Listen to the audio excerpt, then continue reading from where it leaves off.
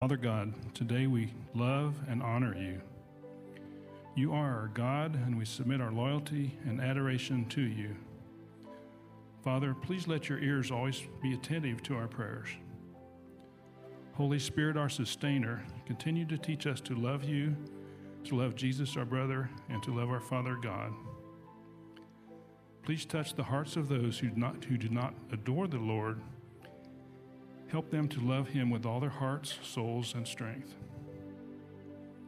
Forgiving Father, forgive us for sins of pride, rebellion, disobedience, selfishness, hatred, and idolatry. Forgive us for half-hearted worship. Forgive us for disrespecting your name and treating you irreverently. We thank you not only for your countless blessings, but also for the challenges that draw us near to you. Thank you for the hard moments when you give us the strength to wait out the storms of life. Jesus, you are so good. Whenever storms come into our lives, you're our rock and our shelter. Thank you for your provision that fills us, your light that surrounds us, and your love that never fails. We thank you for your church and the privilege of meeting with you today. Help us to learn and remember as we study your word today.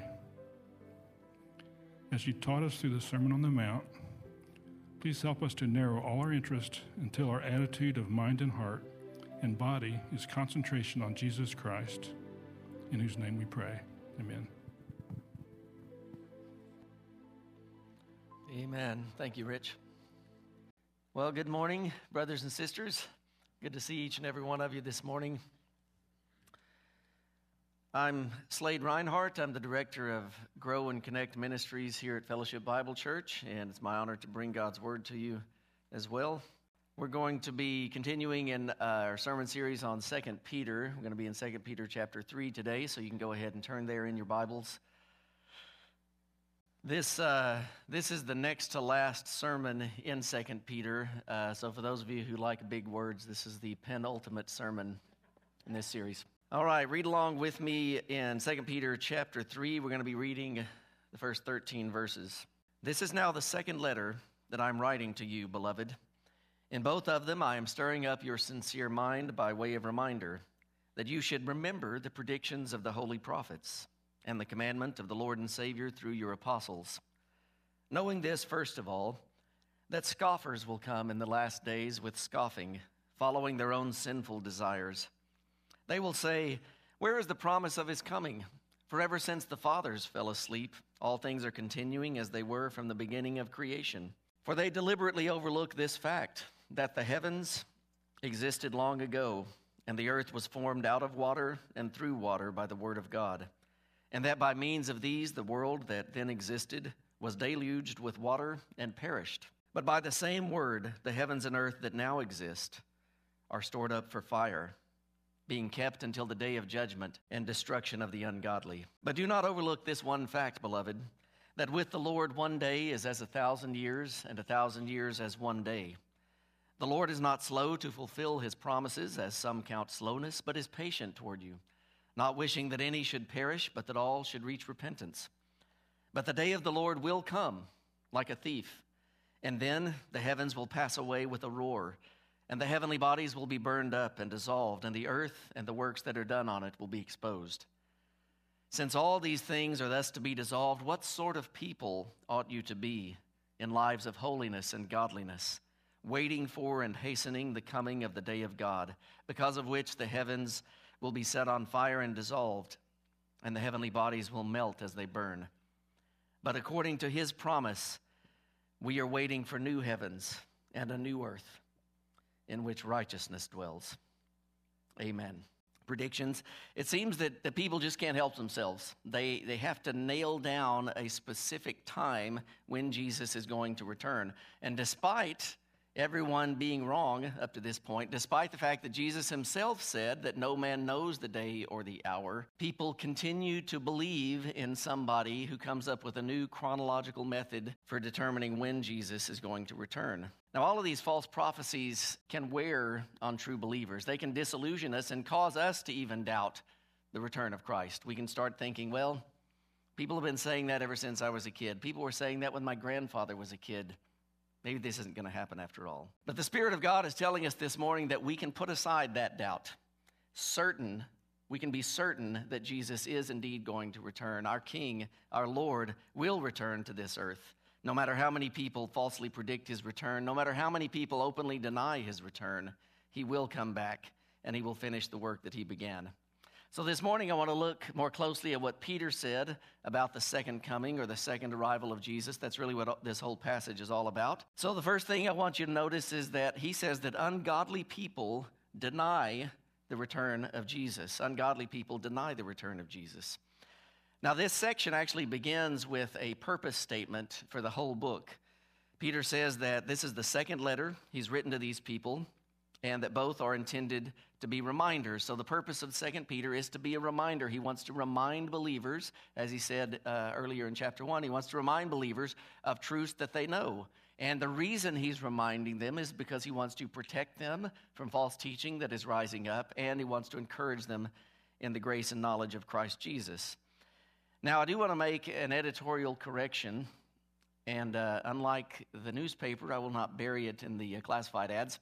Last week, you may recall that I mentioned that at the beginning of chapter 2, because Peter said that there will be false teachers among you in the future tense, that indicated that false teaching had not yet arisen within these churches. Well, as it turns out, I was absolutely wrong about that. So just put that aside. It is a good lesson, though, to judge what I say according to Scripture. And here's why I say I was wrong about that, because chapter 3 is very clearly aimed at specific false teachings and specific false attitudes that Peter's trying to correct by the truth of God. So therefore, we can really infer from that indeed false teaching had already arisen. There was this false teaching going around. There were these sinful attitudes that were going around that Peter needed to correct. So in this passage, Peter's going to refute these ungodly people. But first, he goes back to reinforcing the importance of paying attention to God's word. So first he says, remember, I want you guys, I'm writing this to remind you, and the first thing he wants to remind us of is to remember the predictions of the holy prophets and the commandment of the Lord and Savior through your apostles.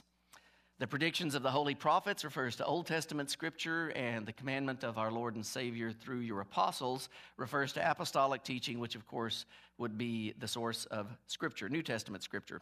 So ultimately what the Spirit of God is saying is, I want you to remember once again to pay attention, to give attention to God's word. Give attention to the authoritative revelation that God has given to you. It is paramount in your Christian walk. It protects you from false teaching as well as enabling you to grow in the grace and knowledge of Christ. So with that in mind, I'm going to go ahead and encourage you once again to intentionally and regularly interact with the Word of God. Now, one way I mentioned last week was to be on some kind of reading plan, so you're regularly getting into the Word of God and you have some system and organization to it. Something else you could do is just read one verse. Start Monday morning, read one verse, and then all that week, just read that one verse again and meditate on it. Think about it. What is God saying in this verse? What does it mean? How does it apply to my life? And one other that I will mention that I forgot to mention last week is what you're doing right now. Paying attention, listening attentively to the preaching and teaching of God's word is one of the primary ways that we pay attention to the scriptures. By faith, I'm believing all of you are attentively listening. The scriptures are God himself speaking. So the Spirit of God is saying, listen to what I have said. Listen to what I am saying. Then Peter gives a warning. In addition to remembering the scriptures, he says, keep this in mind. He says, knowing this, first of all, in other words, this is extremely important. Pay attention to this. Scoffers will come in the last days with scoffing. As you know, the last days is this final era of time of human history that began with Christ's ministry and his ascension and then the pouring out of the Holy Spirit. Peter said in the last days, this is now being fulfilled. So we're in the last days. There's no doubt about that. We're living in the last days. And Peter says in the last days, scoffers will come with scoffing. And a scoffer is somebody who mocks or disregards something. And in this case, what they're scoffing is the second coming of Christ. Verse 4 says, they will say, where is the promise of his coming? Where is the promise of his coming? For ever since the fathers fell asleep, all things are continuing as they were from the beginning of creation. Where is this return y'all are talking about, if they're Southern scoffers? Where is this return you keep promising me? It's not happening. He hasn't come back. Jesus isn't coming back. It's absolutely ridiculous. And not only do these people reject the idea that Jesus is going to come back, but they mock it in order to cast doubt in other people's hearts that Jesus is coming back. Now, before I look at their argument, I want you to think about this question. What is the source of our belief or our teaching in the second coming? Why is it we, as a church body and believers across the world, would say, yes, Jesus is going to come back? Well, as with the rest of the truths of Scripture, we have apostolic testimony that is preserved in the infallible Word of God. For instance, in Matthew 25, Jesus said, when the Son of Man returns in his glory, when the Son of Man comes in his glory, and all the angels with him, then he will sit on his glorious throne, and he will judge the nations. Now, since Jesus was on earth right then,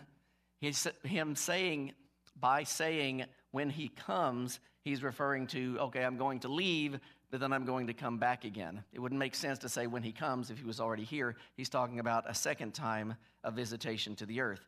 And then in Luke 18:8, Jesus again said, when the Son of Man comes, will he find faith on the earth? After his resurrection, when he physically ascended into the sky in front of his believers as they're standing on this mountain just watching him, he's giving them final instructions, and then it says a cloud received him and he went up into the sky. 2 angels then appeared and said, this Jesus who was taken up from you into heaven will come.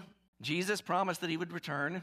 Angels attested to the fact that he will return, and so the apostles, of course, took that teaching, that truth, and then spread it throughout the church. Jesus will come again. Now, by the time 2 Peter was written, Jesus had been ascended for at least 20 years, and it could have been 40 or 50 years, He hasn't come back yet. He isn't going to come back. And then they appeal to history to strengthen their case. So that's when they say, look, ever since the fathers fell asleep, like, for instance, Abraham, Isaac, Jacob, the fathers of the faith, all things are continuing as they were from the beginning of creation. It goes on as normal. There isn't any divine intervention of cataclysmic judgment. This isn't God's way. He's going to let human history just play itself out. Now, when you think about that, it's an absolutely absurd argument because, as I said, they're at least 20 years, maybe 50 years, but anyway, only decades removed from the earthly ministry of Jesus Christ, which is the most invasive and intensive divine intervention since creation, God himself in the flesh walking on the earth. How could they possibly think that everything would just continue as it was? But Peter, in his response, he goes back even farther than that to show that these men are foolish and that these scoffers are dead wrong. He points to the great flood that happened during the time of Noah. Look at verses 5 and 6. For they deliberately overlook this fact, that the heavens existed long ago, and the earth was formed out of water and through water by the word of God, and that by means of these, by means of water and by means of the word of God, the world that then existed was deluged with water and perished. So Peter says these scoffers, these mockers, they are deliberately overlooking what happened during the time of Noah. They are ignoring the fact that we already have an example of God intervening in human history and executing judgment on all mankind. This clues us in on the real motive for the scoffers' denial of the return of Christ. They don't want to believe that Judgment Day is coming. As you know, God destroyed all mankind except for Noah and his family in the great flood. So God has already shown that he is both willing and able to intervene in our world and to execute judgment on humanity as a whole. But these mocking people don't want to consider any truth that will wreck their false perspective. They deliberately pay no attention to the parts of God's word that cause them trouble or convict them. And why is that? Well, verse 3 said that these scoffers are following their own sinful desires. They want to be free to yield to sin. They don't want to think about judgment. Thinking about the judgment of God kind of disrupts your enjoyment of sin because you're thinking about a consequence. You're thinking about a punishment. You're thinking, maybe this isn't quite worth it. And they don't want to do that. They want to deny any fear of God. They want to deny any fear that their sin will be punished. These people do not trust in Christ to forgive their sin, because they still love their sin. They don't want to turn from it. They don't want to be delivered from it. They just want to escape the punishment that it deserves. Have you ever been there? Well, all of us have been there, right? We've all been in that place where we just don't want the punishment for our sin, but we want to enjoy our sin. Maybe you're there today. Maybe you call yourself a Christian, but you actually haven't trusted in Christ to forgive your sins because you don't see your sins as rebellious against God. You don't see your sins as wicked and deserving of his wrath. You don't want to turn from your sins and turn to Christ. You don't want to trust the Spirit to move within you to fight your sin. So you tell yourself the judgment, it isn't coming. There's no wrath of God that's going to happen against sin. Everything's just going to rock along just as it has always been. And the Spirit of God is telling you today, if that is your case, the judgment day is going to come. God's wrath will be poured out on the unrighteous. And the only way that you can escape is to take up the free offer that Jesus Christ gives you this morning and trust in him. Run to him as the only refuge that we have from the wrath of God. He stands ready to receive everyone who will come to him, and he promises that if anyone comes to him, he will never cast them out. He will never cast them out. Amen. Praise God for that truth. There are a few of us in here that are believers that probably deserve to be cast out a number of times. But Jesus in his love and mercy says, you come to me, I'm going to hold on to you. I'll never cast you out. Ungodly people will deny the return of Jesus, but the scriptures show them to be dead wrong. The second thing that Peter tells us about the second coming is that Jesus will return to bring judgment, so God is patiently delaying that day. Before describing again what the second coming will bring, Peter helps believers understand why is there this long gap between the promise of Christ's return and the fulfillment of Christ's return. Look again at verse 8. But do not overlook this one fact, beloved, that with the Lord 1 day is as 1,000 years, and 1,000 years is as 1 day. Now, the first thing that Peter is doing to help us deal with this long delay is helping us to remember that God looks at time differently than we do. God interacts with time differently than we do. He doesn't see time the way that we see time. 1 day is as 1,000 years, and 1,000 years is 1 day. Basically, what he's saying is, look, God sees all of eternity at all times like it's an instant.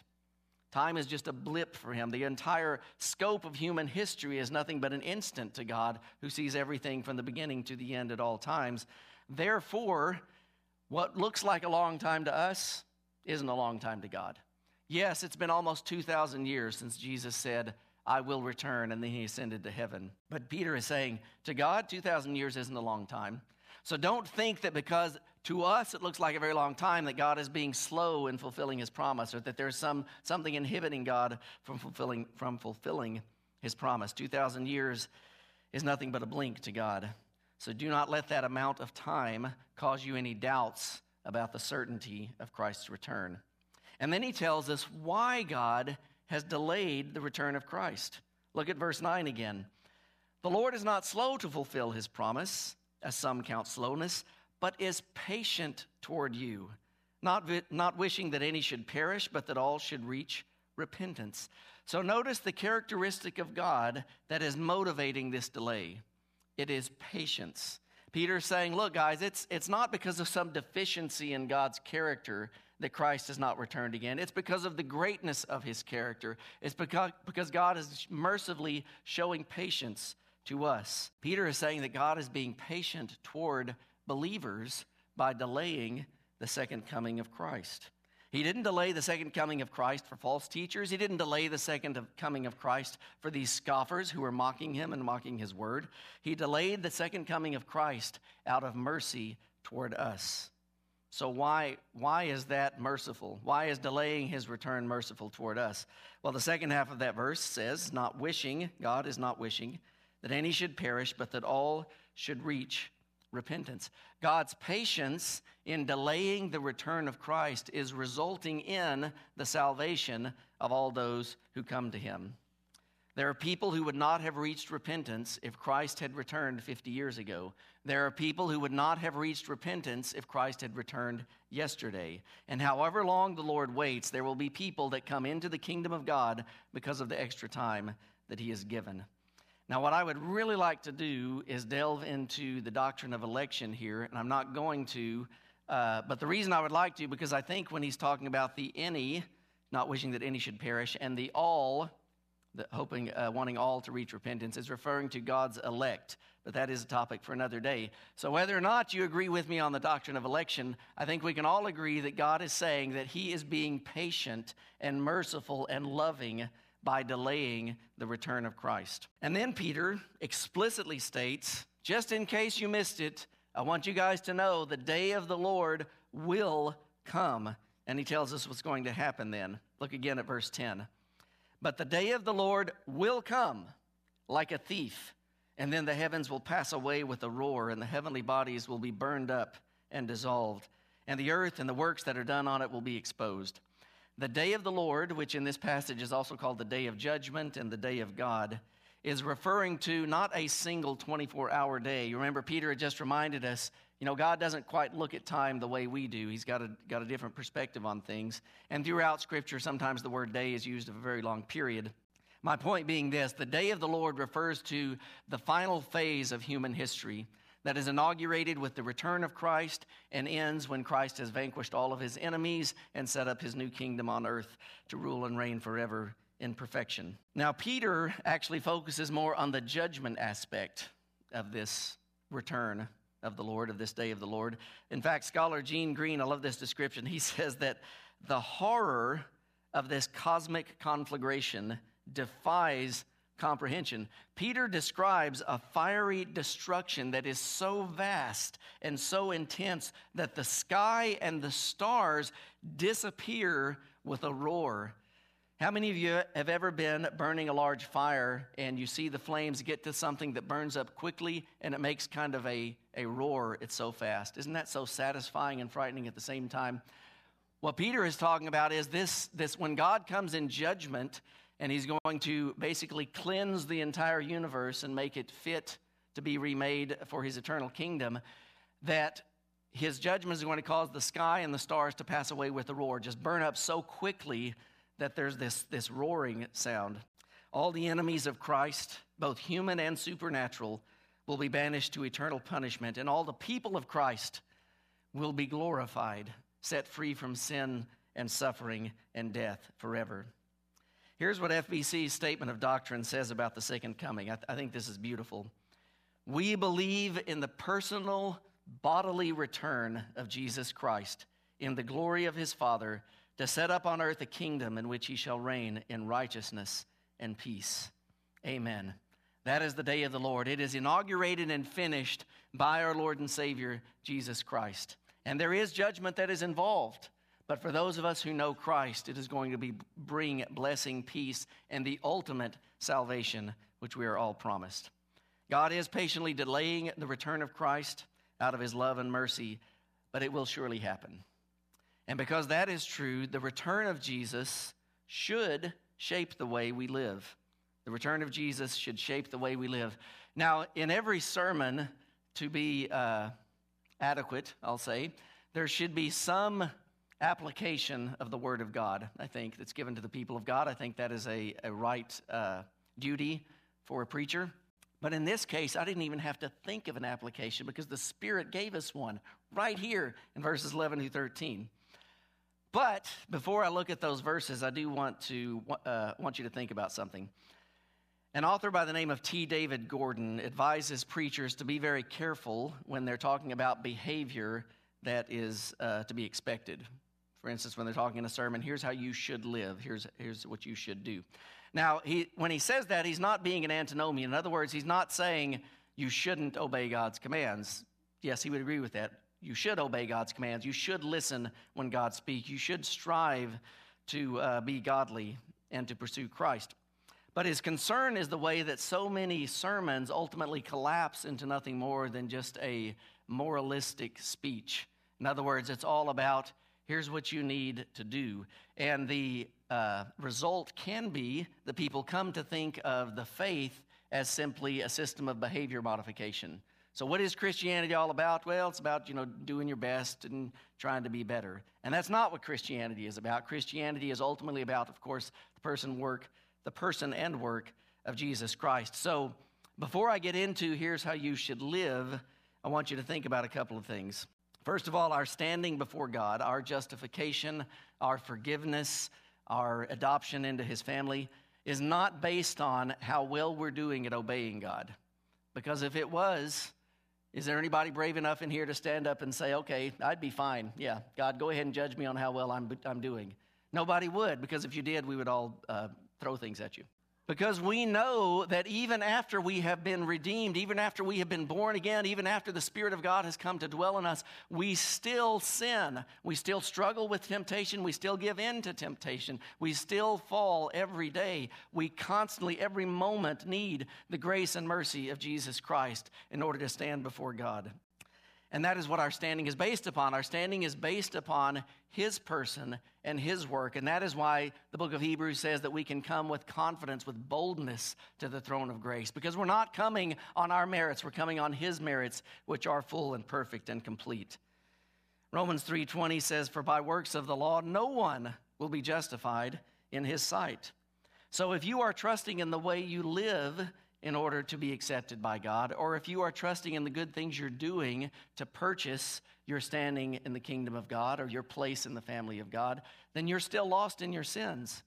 Because God is saying that nothing that you do, nothing that you have done is worthy of being accepted by me outside of Christ.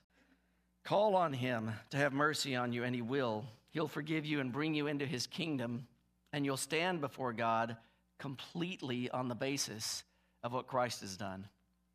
Because he is perfect and he is perfectly obedient, we are justified, we are forgiven, we are adopted. And then having been saved by faith, having now been adopted and put into that kingdom of God, having been adopted into the family of God forever, now out of the security of that love, we can pursue the Lord. Now the Lord is leading us to obey and to live in ways that shape us to be more like him. It is not in order to attain that. It is not in order to maintain that. It is as a result of what God has done and is doing in your life. So as we look at these final three verses and think about how we should live, consider them as a righteous response to God's grace to you. In fact, notice that Peter twice calls believers beloved before he gets to this part. You're already beloved. He's not saying, okay, guys, because judgment is coming, this is how you should live in order to be beloved. He's saying you are beloved. You have united yourself to Christ through faith. You are beloved forever. Now, out of that love, this is how you should respond to the knowledge that Jesus Christ is going to come back. And as you strive to obey the exhortation that Peter is about to give, rest in the love of Jesus Christ. If the Lord is indeed this morning showing you that you need to make changes in the way you live, receive that not as make changes or I'm not going to accept you. Receive that as make changes in order that I may more fully redeem you from the slavery to sin. Okay, let's look at verses 11 to 13. Since all these things are thus to be dissolved, what sort of people ought you to be in lives of holiness and godliness, waiting for and hastening the coming of the day of God, because of which the heavens will be set on fire and dissolved, and the heavenly bodies will melt as they burn. But according to his promise, we are waiting for new heavens and a new earth in which righteousness dwells. Since we know that money and gold and cars and houses and buildings will all be dissolved, Peter is saying, don't live for those things. Don't pursue those things. Don't make those things the center of your affection and the focus of your life. Pursue holiness. Pursue godliness. Pursue what is eternal, what is not passing away. 1 John 2:16 and 17 says, for all that is in the world, the desires of the flesh and the desires of the eyes and pride in possessions is not from the Father, but is from the world, and the world is passing away with all its desires. But whoever does the will of God abides forever. The return of Jesus in judgment should shape our values. The things of the world, even things that aren't sinful, all those things I named, houses, cars, gold, lands, buildings, they're not sinful, but they will all be dissolved. They will all pass away. So enjoy them. Enjoy the gifts that God has given you. Utilize money and cars and buildings, but keep them in their proper place. Don't make them what you're living for. Don't make them your ambition or your focus. Let your contentment and your joy and satisfaction be found in Christ. Pursue holiness and godliness. One way to do that is to faithfully gather each week, as you're doing right now, and those of you that are online, gathering each week with the body of Christ to sing praises to his name, to give him honor and glory and worship, to hear his word taught, to encourage your fellow believers in their pursuit of Christ, to strengthen them in their faith. If you find yourself that you are living for possessions, if your highest ambition right now is to make $1 million or achieve a certain position in your company, then check your heart. Check what your focus is. Meditate on the fact that all of this is going to pass away. The highest honor that the world can give is going to be as nothing in the next life. Let's live for what is eternal. Let's live for what is tied to the reality of Jesus Christ. Ask the Spirit to give you the desire and the strength to live for holiness, set apart for the purpose and pleasure of God. Now, I realize, and I won't spend much time unpacking this, I realize that those very terms, holiness and godliness, have often been distorted because it's possible you grew up in a church where holiness consists of a very narrow range of specific behaviors. Holiness is that you don't go to this place or that you do go to this place, or holiness is that you wear a certain kind of clothing and don't wear this type of clothing. Holiness is that your hair is neither too short nor too long, and that kind of thing. Holiness is ultimately about being set apart for the Lord, pursuing his purposes in your life, pursuing his will. In verse 12, Peter makes what is to me an absolutely baffling statement as the Spirit continues his application of this truth. So he says, okay, first of all, since this is going to happen, all these things are going to be burned up, so don't live for those things. And then he adds, we should be waiting for and hastening the coming of the day of God. Now that first part makes sense to me. Waiting for, looking forward to, expecting. Yeah, I can see that. We should live with the return of Christ at the forefront of our minds. We should think about it. We should rejoice in it. We should look forward to it. I can make sense of that. But then he says that we should hasten the coming of the day of God. Now, to hasten something means to hurry it up, to speed it along. And that's why this is completely baffling to me. How on earth can we hurry up the coming of the day of God? Or can we? What is he saying? Maybe it's hyperbole. What the heck is even going on here? Sorry, I said heck in a sermon. What is going on here? Hopefully those small children are in the room. So is Peter saying that we can actually speed up or shorten this timetable that God has for the return of Jesus? Well, part of me says, I don't really like that thought, so surely he can't be saying that. But this is a case where God's word is right there in front of me, so all I can do is say, well, yeah, this is what he's saying, so this must be true. So here's how I deal with that. Not in a way to explain it away, sorry. What I mean is, here's how I kind of make sense of it. Jesus said in Matthew 24, this gospel of the kingdom will be proclaimed throughout the whole world as a testimony to all nations, and then the end will come. So I think part of what he is saying is be involved in helping the gospel of the kingdom to spread around the world. So we can help hasten or speed up the coming of the day of God by our prayer support and financial support and emotional support for missionaries to go to places where Christ is not named, to bring them the gospel. By praying for the spread of the gospel to corners of the world where it is now even closed, places that are dark in spiritual understanding. Praying for this gospel of the kingdom to go throughout the whole world is one of the ways that we can hasten or speed up the coming of the day of God.